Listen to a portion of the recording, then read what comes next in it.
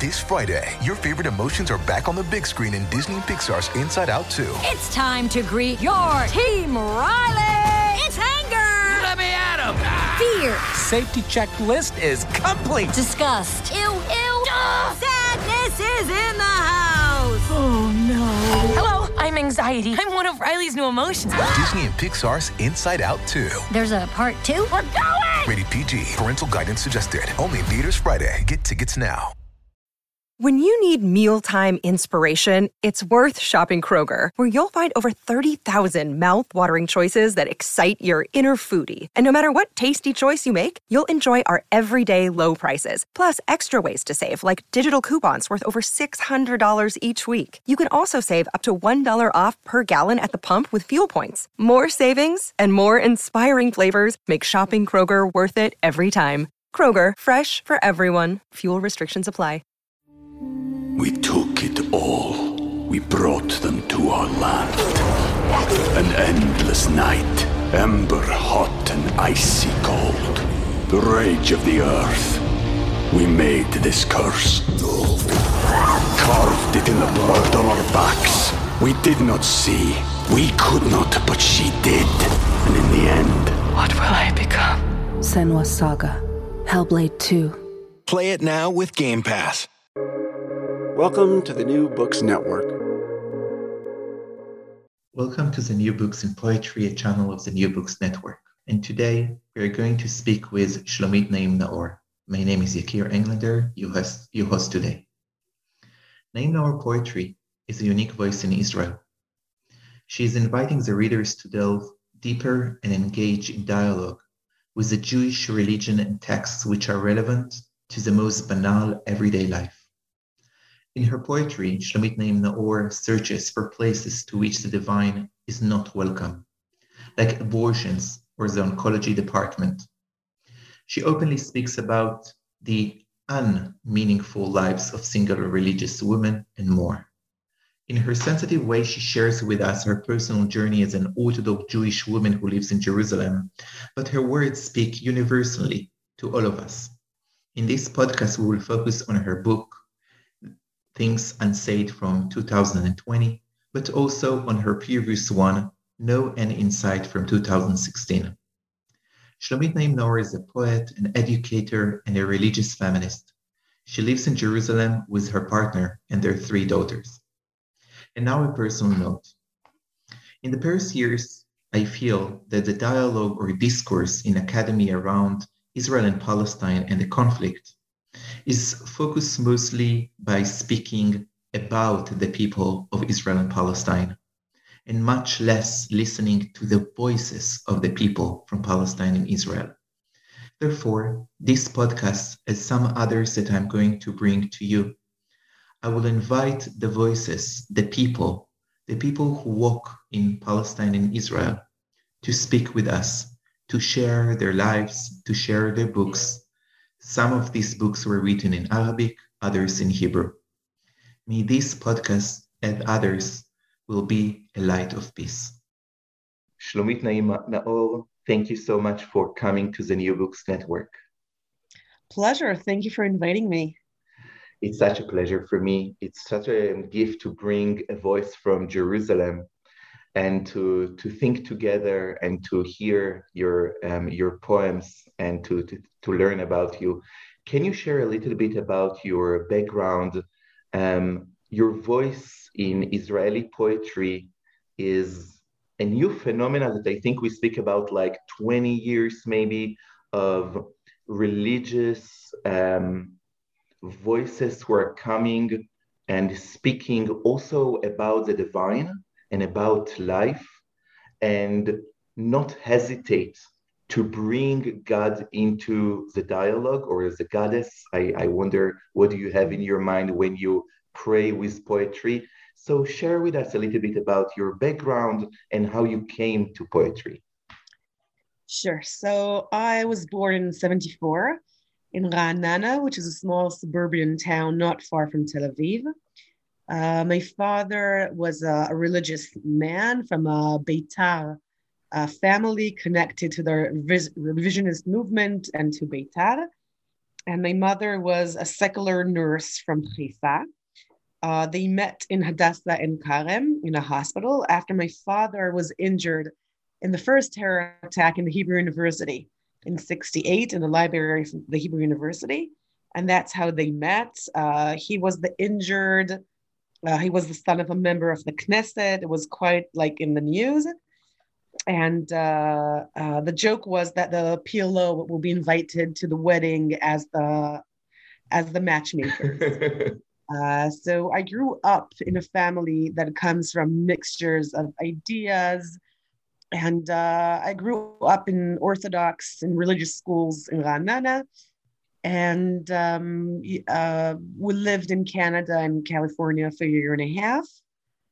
And I decided to learn Hebrew literature and philosophy in the Hebrew University, and I think in Jerusalem.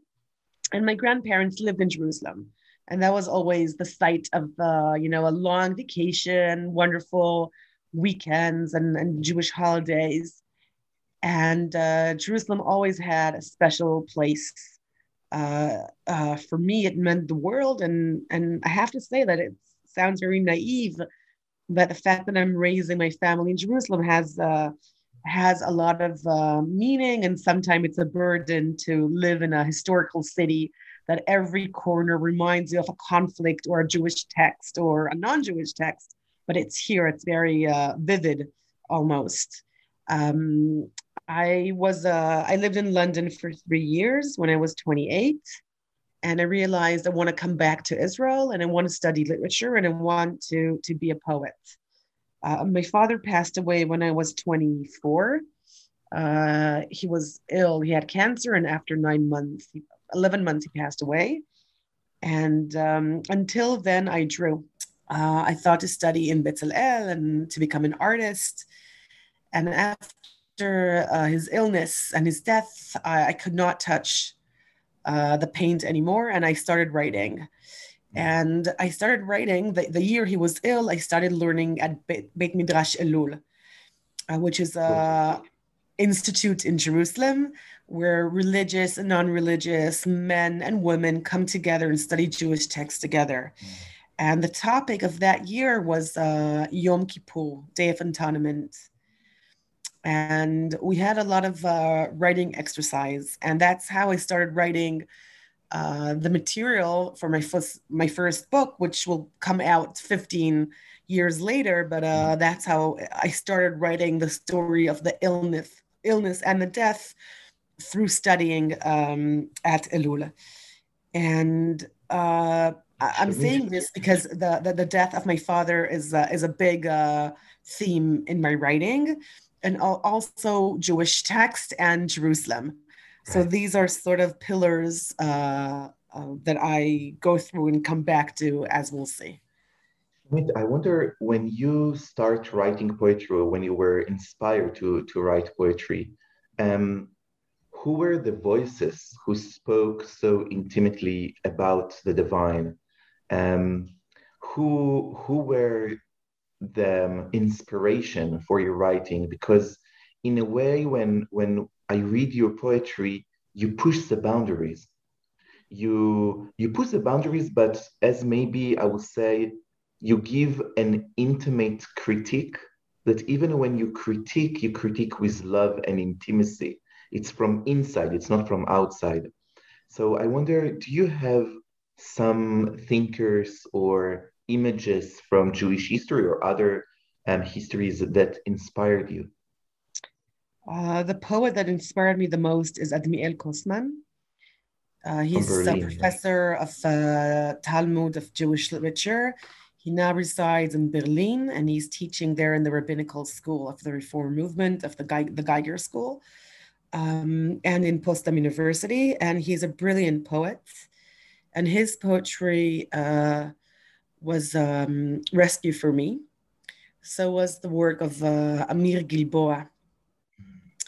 And there's a short poem by Amir Gilboa, I don't want to see black.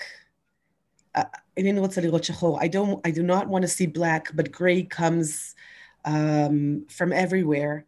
And the last stanza is, and the thing that cries in me the most is and he's leaving it open. And for years and years, I walked with that poem by Amir Gilboa and with the works of Admiel Kosman. And Leah Goldberg was always inspiration, but not in a healthy way. For many years, I felt that I could not be a poet because I will never be as good as Leah Goldberg, who was a phenomenal woman, I guess. And she knew 12 languages. She had double or triple PhDs. And she was a poet. And she taught literature in the Hebrew University. And she was an author. And she wrote plays. And she also drew. In her last years, she came back to drawing. And for me, she was a great inspiration. It's funny because she is very formalistic. Most of her work is rhymed, and my style is different. I barely use rhymes. I don't use any of the Greek forms of poetry. But I think from her, I learned to say the things as they are, not to be afraid to say things. And from Admiel Kosman, I think he took the fact that that kind of hugging and wrestling of being part of a language, being part of the covenant, and wrestling and finding my place within. And for me, for many years, that was like a lot of theological questions came in my poetry. And sometimes just to explain one stanza, I have to open the Talmud and show them. I have something about maybe Messiah, and it's quite strange because I come from a Litvak family, and we're not Chabad, we're not into mysticism. Right. But there was the Talmud, the saying in the Talmud that 3 things will come to you when you're not thinking about them, and that is the scorpion, something you lost, and the Mashiach. And then redemption, I guess. And this kind of don't think about a white elephant kind of method of living really answered a lot of my philosophical questions. How does one know he achieved something? How would I know if I achieved what I want? So in one way, the answer of the Talmud is stop thinking about it. Just go in your way. Be cautious, might be scorpions. You might find whatever you lost. You might bring redemption, but don't think about it that much. And knowing that the complexity and the multi-layering of Jewish text allows the worst thing to be written there and the most beautiful sayings to be there side by side. And I think that goes back to the responsibility of the learner. What am I adapting? What am I saying? This is a sacred text. Part of my, adapting and adoption is saying, I'm choosing this part to be part of my heritage. I'm not accepting everything on say yes to all. No, I'm going and I'm picking and I'm deciding what are my values, what suits the way that as a woman, I see them as someone who lives in a Jewish modern state, what fits my set of values. And I think we can see it very, very deeply in your first book, No End in Sight, where many of your poems start with a quotation.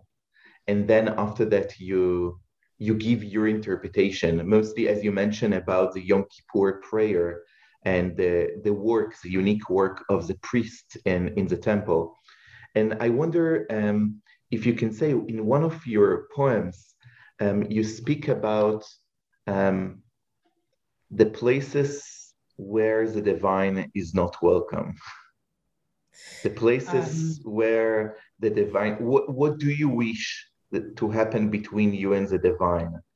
And it starts with a quotation from the old Jewish text and from a midrash, an interpretation, right, that speaks about the divine, and what it's written in the sacred cloth, which called the tefillin, that Jews put in the prayer in the morning, and in the Jewish mind, also the divine have it. And the question is what there is inside. And you give interpretation. I wonder if it's okay. I know that we don't have it in English, but maybe you can say a few words about this poem and about the idea. I think I can even a free translation, like, on the spot. Yes. It's called God's Houses because part of the tefillin, it's like a small little black box. They look like a small black cube. So we can call it a house. It's the way it's referred to in Jewish literature. God's houses. Some houses God will never enter. For example, an abortion. Only Amjad the doctor and the beautiful surgeon and the merciful nurse and the anesthesiast. God will not. God will not enter the oncological unit, not the children's oncology, and not oncology B, the room to the right next to the window. He will know we'll drive him out. Rope, rope, go away, we'll tell him. You had, I forgot the word, the one that puts people on the rope to kill them. God doesn't know if to enter the fertility unit. If the treatment will go okay, it's because of the professor. If the treatment will fail, it's because of him. What does he has to do with the blue signs on the belly and the arms? In God's prayer book, there's only one word. Sorry. Shlomit, can you share with us a little bit about that? Sure. I was lucky to study the Gemara, the Jewish text that deals with the story. And there's a beautiful discussion. What is written in God's prayer book, in the tefillin, and that black cube, which has Jewish text inside. And I felt that all the suggestions made by those amazing wise men of the 2nd, 3rd, and 4th, and 5th century in Babylon, they're quite inspiring, but they don't talk about my experience. And in the same way that in parenting and in teaching, we talk about the fact that we as teachers, we have sort of to bend and eye level our students, and parents should, take their authority away a bit to allow the children to grow up and to be adults too. I felt that this kind of dialogue has to happen between me and God. And where is God? Where was God when I had an abortion?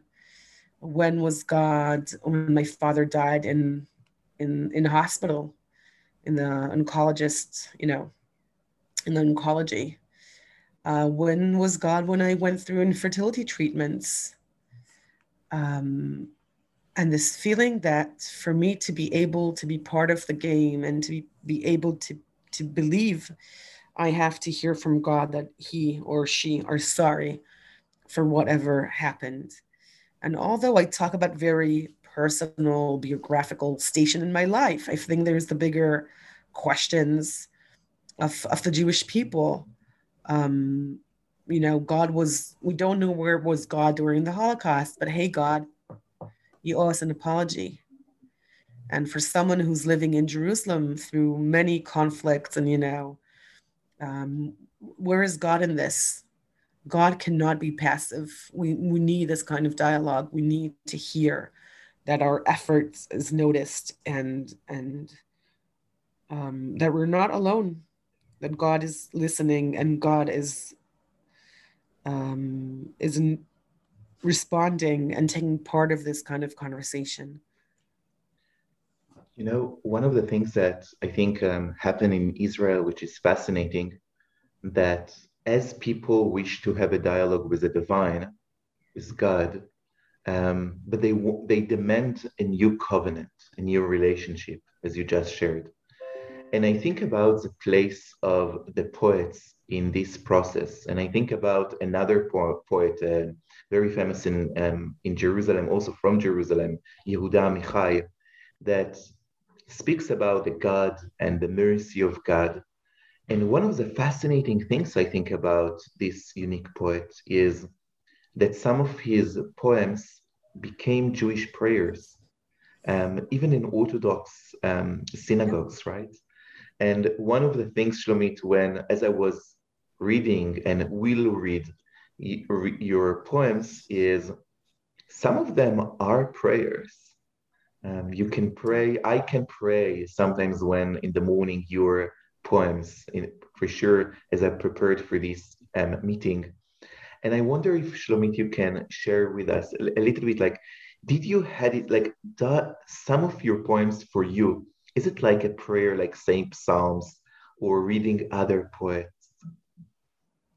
The funny thing is that sometimes I will not recognize my own lines. I remember that I was sitting down one evening and I saw this amazing conference about modern Israeli poetry. And there were beautiful stanzas. I was like, wow, that is so powerful. That is so interesting. And only after 5 minutes, I realized it's mine.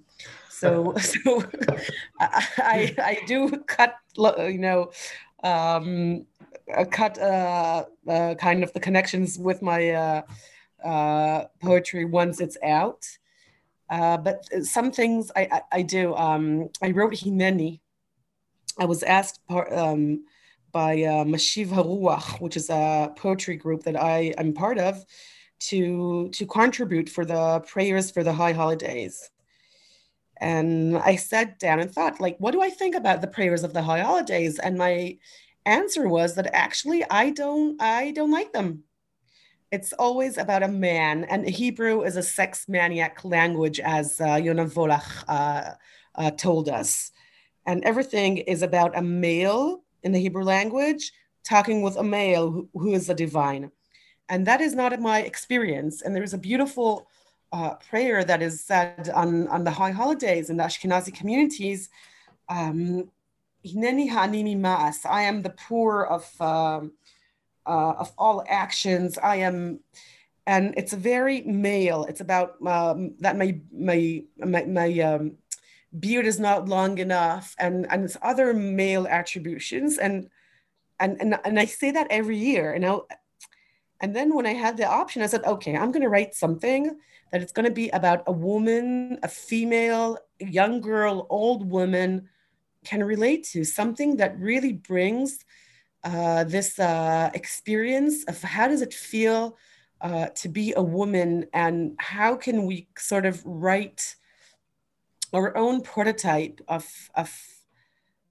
divine text, and the kind of success that this poem / prayer has, that people argue if it's about something to be said after you gave birth. A woman on Facebook wrote to me and said that she recited this on the grave of her mother after a month when she came to visit the grave. For the stone setting, she recited this song, this poem. A friend of mine got divorced, and she asked me to read this in her divorce ceremony that she had with her friends. And some people think it's about the ritual of bathing, the mikveh. And for me, it says that people are in need, women are in need for new liturgical text to be part of their religious experience. And some of my poems, it takes me years to write. And this was, and I'm embarrassed to say, in 5 minutes. It just, in one go, it came to me. I didn't really edit this. And I'm not a very spiritual person, but I really feel that was something that I was only a vessel, and I was only a messenger, and it really came from higher places. And should I read this? Yes, please. Hineni. This is translated by Lisa Kutz. Hineni. And you will stand before yourself and say aloud that your mouth and heart are one, your arms spread and breathing deeply, a sea revealed before you, you who immersed and rose pure, not a trace within. And you will stand before your God, facing the desert, facing the sea, facing the busy city, facing yourself as a child and facing what you will become in older age. And you would, because you chose life, chose and forgave yourself for yesterday's sins, and forgave those around you for their actions today, and found compassion for each creation, and found within love for all that your eye caressed, and you will know that you are one, and your name is one. We took it all. We brought them to our land. An endless night, ember hot and icy cold. The rage of the earth. We made this curse. Carved it in the blood on our backs. We did not see. We could not, but she did. And in the end... What will I become? Senua's Saga. Hellblade 2. Play it now with Game Pass. Wow, thank you, Shlomit. One of the things that, as you was reading it in English, as you mentioned before, that Hebrew is a sex-maniac language, and now in English, I miss the fact that it's actually you speak to a woman. And, after so many years that we want to bring back the female voice, the English now doesn't let us. But I also love how much you make the woman in this poem slash prayer, if I may say, to be almost like the divine, that their name is one, that becoming united, that the has things no that age. Exactly. Yes. Interesting. She's a young girl and she's an old woman. She's everywhere in the desert, in the sea. Fascinating. I never thought about that. And that is a sign that this conversation is good. And it's about creating new cards, not reshuffling old cards, as Theodore Zeldin would say. And I never thought about that, but I think there's something of that kind of amorphic, there is no body. This woman, she's everywhere and she sees it all. And yeah, thank you. Oh, thank you. But Shlomit, now that we are aware of that, we are aware that some of your poems are going to become prayers or already became prayers. Does it shut you when you want to keep writing? You mentioned at the beginning something so fascinating, and I actually heard you saying it also in one of the interviews in Hebrew, that because you loved Leah Goldberg, so sometimes someone who is so big is like, so what should we say? And I wonder now that we try to be honest with ourselves. As you know that some of your poems are becoming prayers, what it makes you inside? What's the feelings that walk with you around that? I think, first of all, it makes me humble. Mm-hmm. And I realize that my words are taken out of context. So it's not about the experience that I had. They mean different things to different people. I have a friend and she's still single. And she says to me that she reads my book every time she lights Shabbat candle on Friday evening. She goes, sit down, and she reads the book. And that's her Psalms. That's her reciting these words, and that gives her hope. And so it's responsibility and a feeling humble. And I feel very grateful because it's for so many years I felt that my experiences, that my life is so idiosyncratic that it doesn't make any sense at all. I remember I was in a job interview not a while ago, and someone said to me, but you're a poet. How can you manage other people? And I was like, forgive me? There's some assumptions being made here about what poets can do and not do. And there was like kind of this idea that poets are like lofty and like airy-fairy, and we cannot cling to things, and we cannot do, and we're not practical, and we cannot hold a budget. And so people blame me for to be a poet and therefore not to be eligible to do this or that in the career world. And on the other hand, I'm known for my writing. And it's very strange because it's like, I never thought, and that my poems will be read by so many people. And I remember that I had a conversation with my nephew, and he asked me, like, why are you sharing all your experiences? It's like, it's embarrassing. Why should everyone know about this? And my answer, because this, and I think that answers what you ask now, it helps people. I think that empathy, as Richard Worry says, it's making a larger sense of us, of we. We feel for more people. We feel their pain. We feel their happiness. And my hope is that people that read my poetry, they feel more about other people. They understand more about being single. They understand more about those early stages of raising a family and how difficult that is. They see dealing with death differently. And the pressure is like, is getting higher and higher because, people are like, are you working on your third book? And I'm like, yes. Oh, what it's going to be about? I'm like, about my life. And I'm recovering from cancer, and it's a challenge, like how much of my next book is going to be about cancer and how much is going to be about my regular life that have nothing to do with cancer.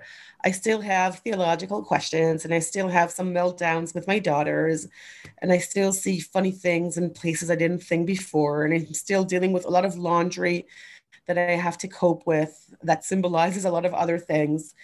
And it's always a challenge, like what is the next thing going to be about? And I'm curious. I wonder, was it going to be about?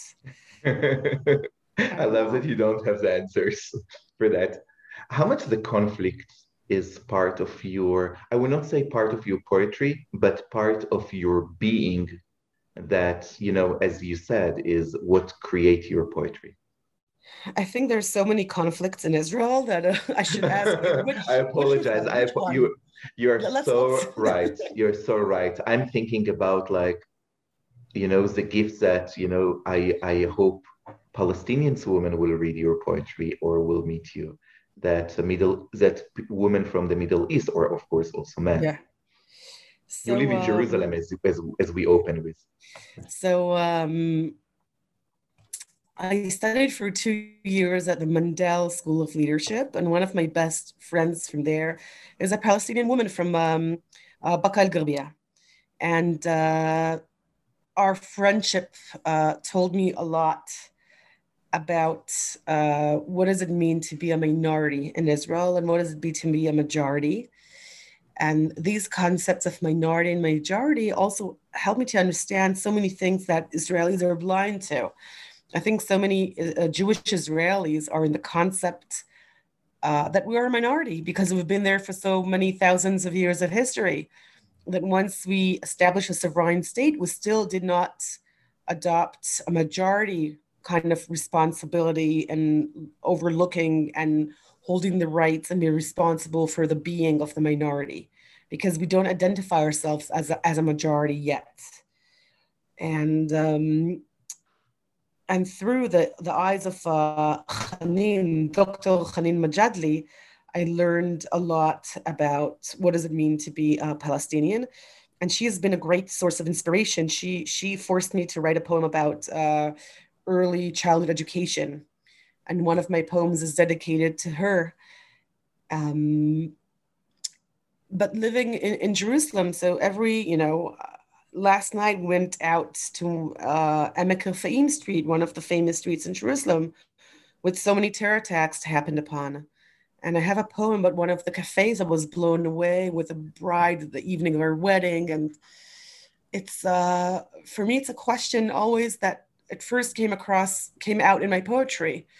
I write about the Cafe Hillel, the Hillel Cafe, as it's the setting of a date.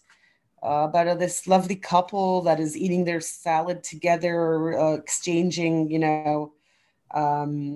love words, and that poem ends with saying that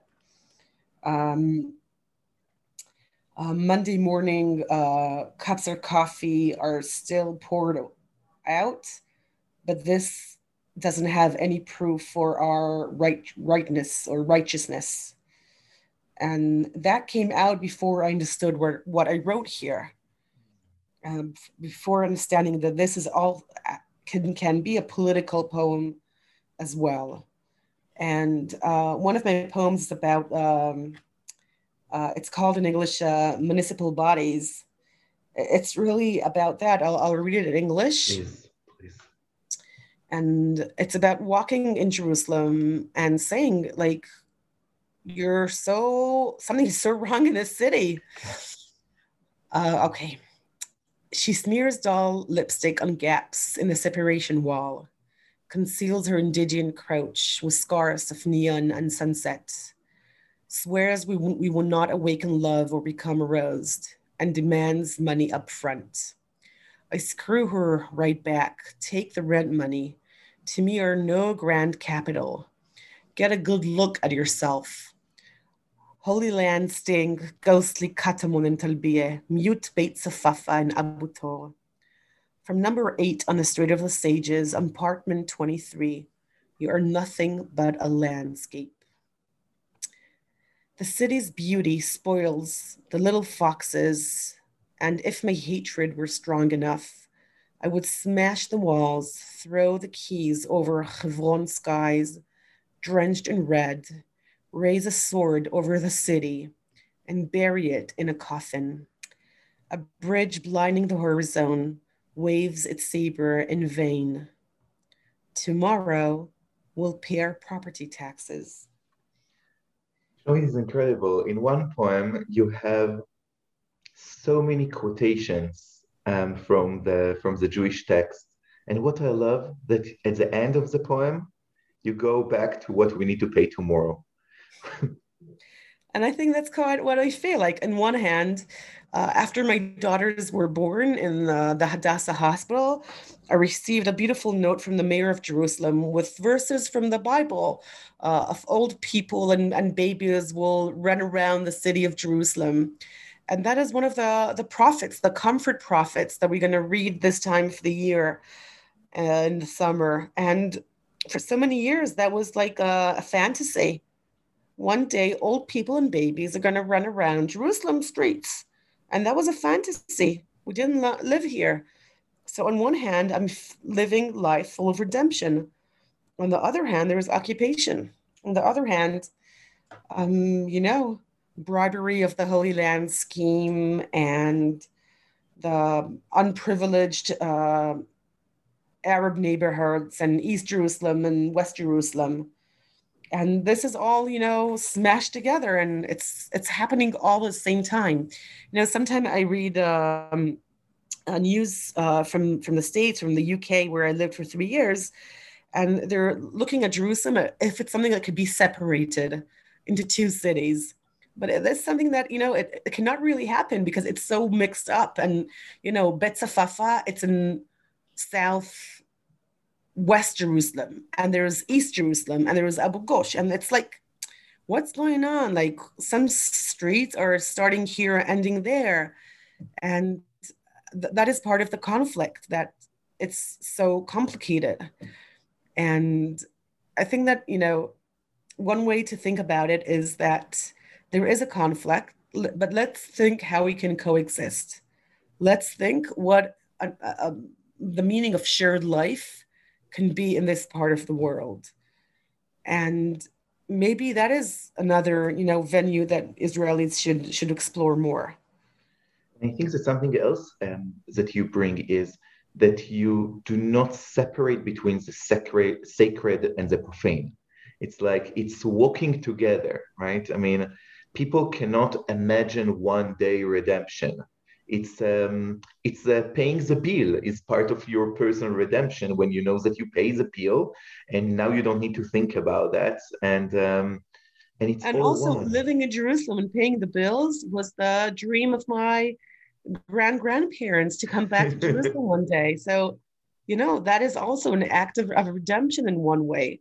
And I think for so many Israelis, we're not aware that we're living the dream of someone else, because understanding that is something that it's really hard to cope with.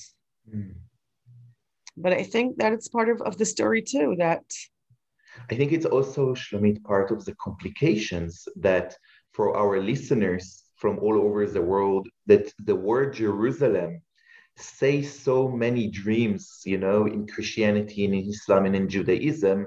And then like we have you, the people who live there, and so many dreams are, and so many pressure and so many expectations are falling on your shoulders. And you just want to walk to go to a coffee or to be with your daughters. Exactly. Like redemption is nice, but I have to go and pick them up for school, Which bring me to another subject that you speak so openly, and this is about being single and being a mother. And I ask you that there are two poems that speak with each other, in my humble opinion, that one in the first book and one in the new book. And I would love if we can read the first, and we will share it. You will share with us, and then I want you, if it's okay, to read the second and what's changed. But I just want, Shlomit, if you can, before you read it, just say a few words, because to be single in Western, let's say American, New York, Brooklyn, is one thing, but to be single in Zionist Orthodoxy is a different phenomena. So please say a few words before you read it. So I got married when I was 36, which is a respectable age also in Western societies. To live in an Orthodox, conservative family and society and not to be married by that age, that is something that one does not aspire to. There's a lot of pressure from the outside to be married, to bring children, to, sort of pay the debts to your parents. And also everyone around is in couples. It's like, there's like, everyone got in couples and nobody told you about that. And you're showing up and you're the only single person around. And I feel that it's putting me in a vulnerable position that everyone can ask, how come you're not married? And everyone can give me suggestions, as you can see in this poem. And a lot of things that I read about, they really happened to me. And this poem started with a taxi driver that he took me back home one evening. I never met him since. And he was like, "Are you married?" I'm like, "No." And he was like, "Why?" And I was like, "Why?" And this is what came out of that encounter.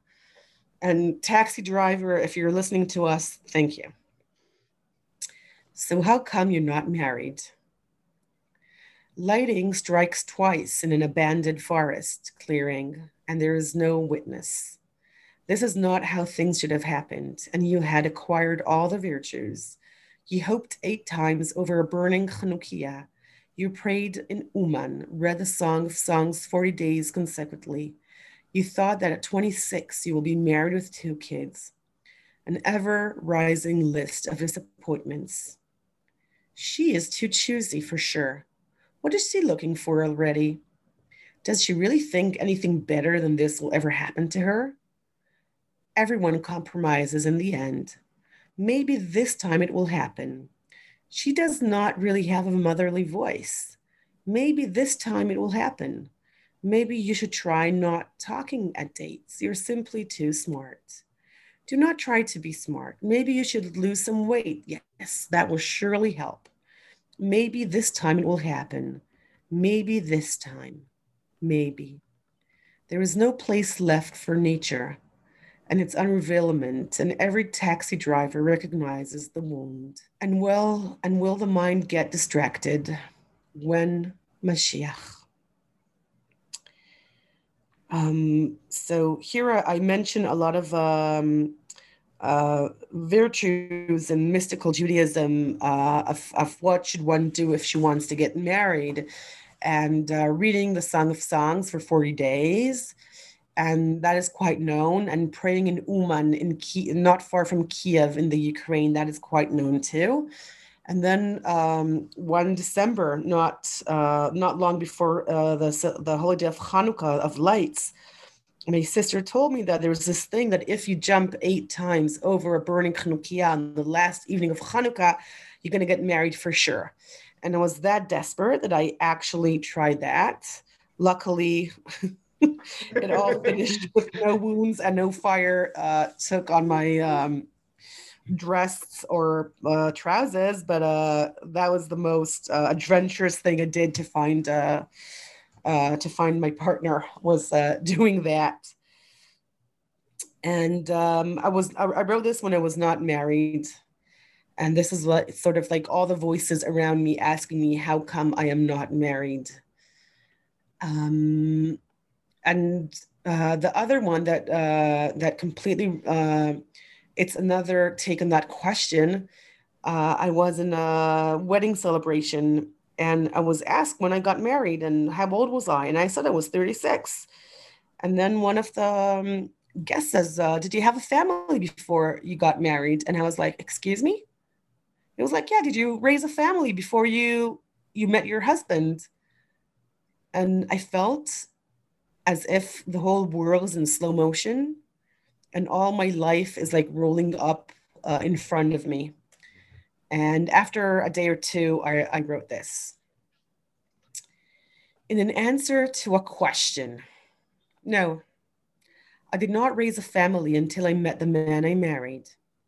At age 36, I married. I could have been a mother to teenagers, to have married young, to have spent nights in lust or in silence, to crawl over where we'll be for the Seder night, and why is the sink is dirty, why always me, and where were you, and to be divorced in bitterness, to do a diet or two, to dye my hair, to take an organized tour, to forgo faith and to repent, to recycle a mortgage, to buy an apartment or two, or at least to renovate the one we have already, because the walls too must be replaced sometimes now.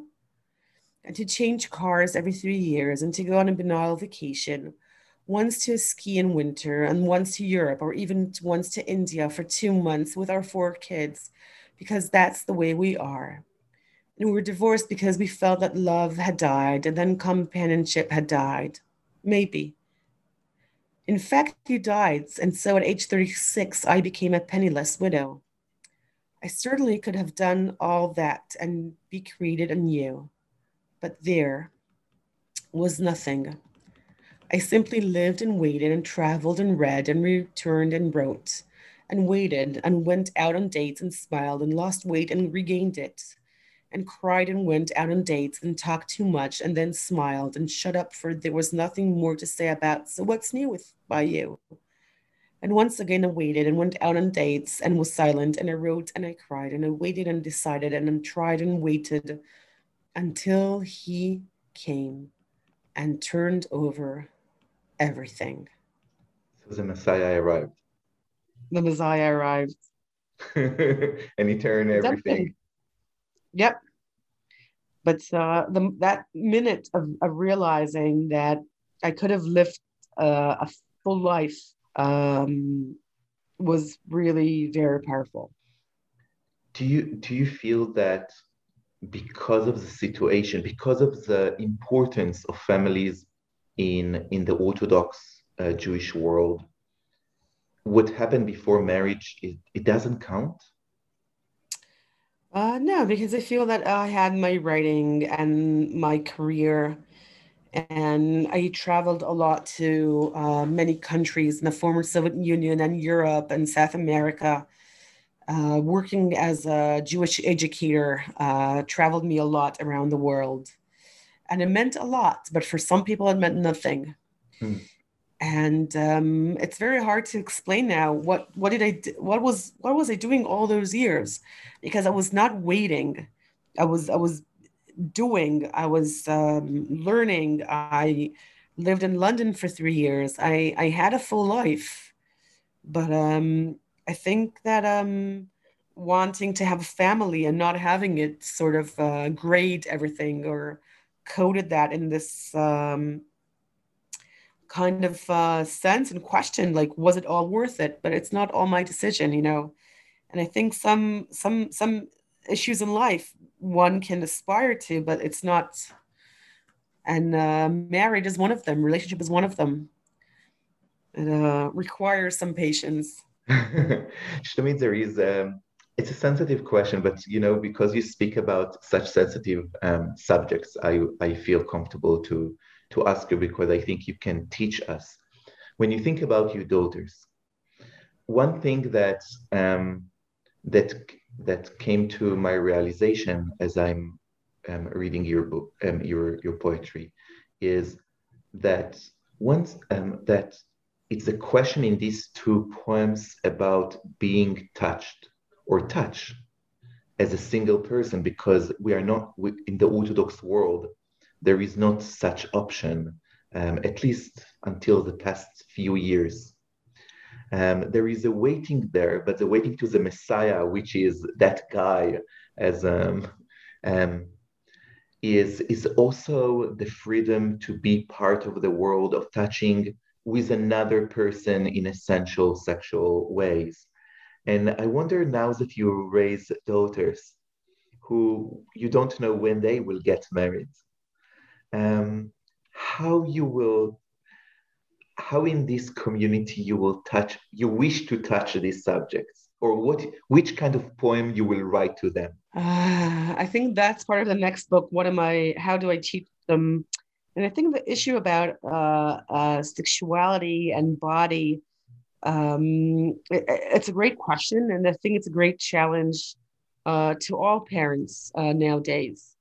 I think the formation of the female body, whether it's sacred or profane, as we see that in popular culture, it's very difficult. And I teach them to be happy with their body. And I teach them that they are responsible for their body. And they should be asked if they could be touched. And, there was this phenomena, I guess, in many conservative traditions of touching babies, of touching women that are pregnant. And I remember that when I was pregnant, everyone who touched my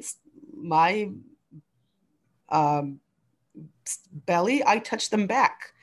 And they will say to me, but I'm not pregnant. I will say, yes, but that doesn't give you any permission to touch me.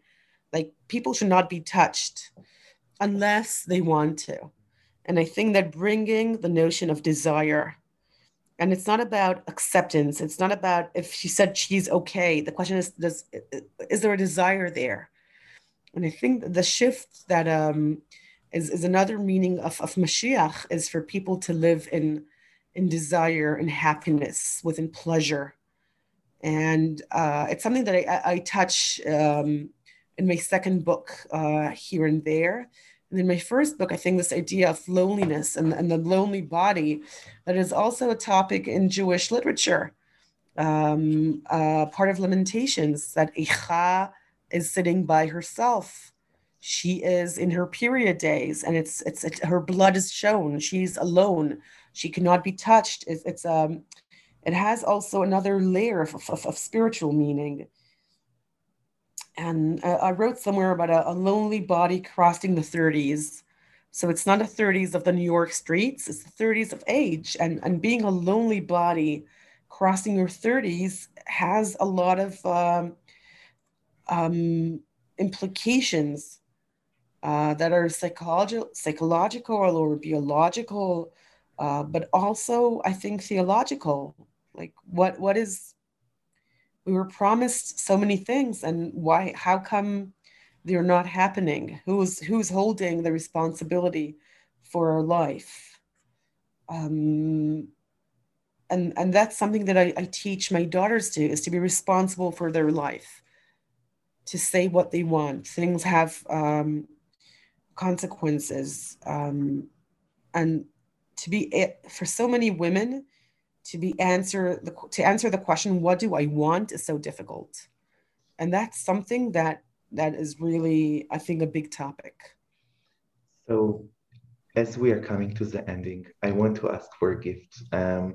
Until your books will be published in English, hopefully very, very soon, there is one poem that you wrote, and it speaks about body images, which is one of the most struggling today's subjects, I think, in our life.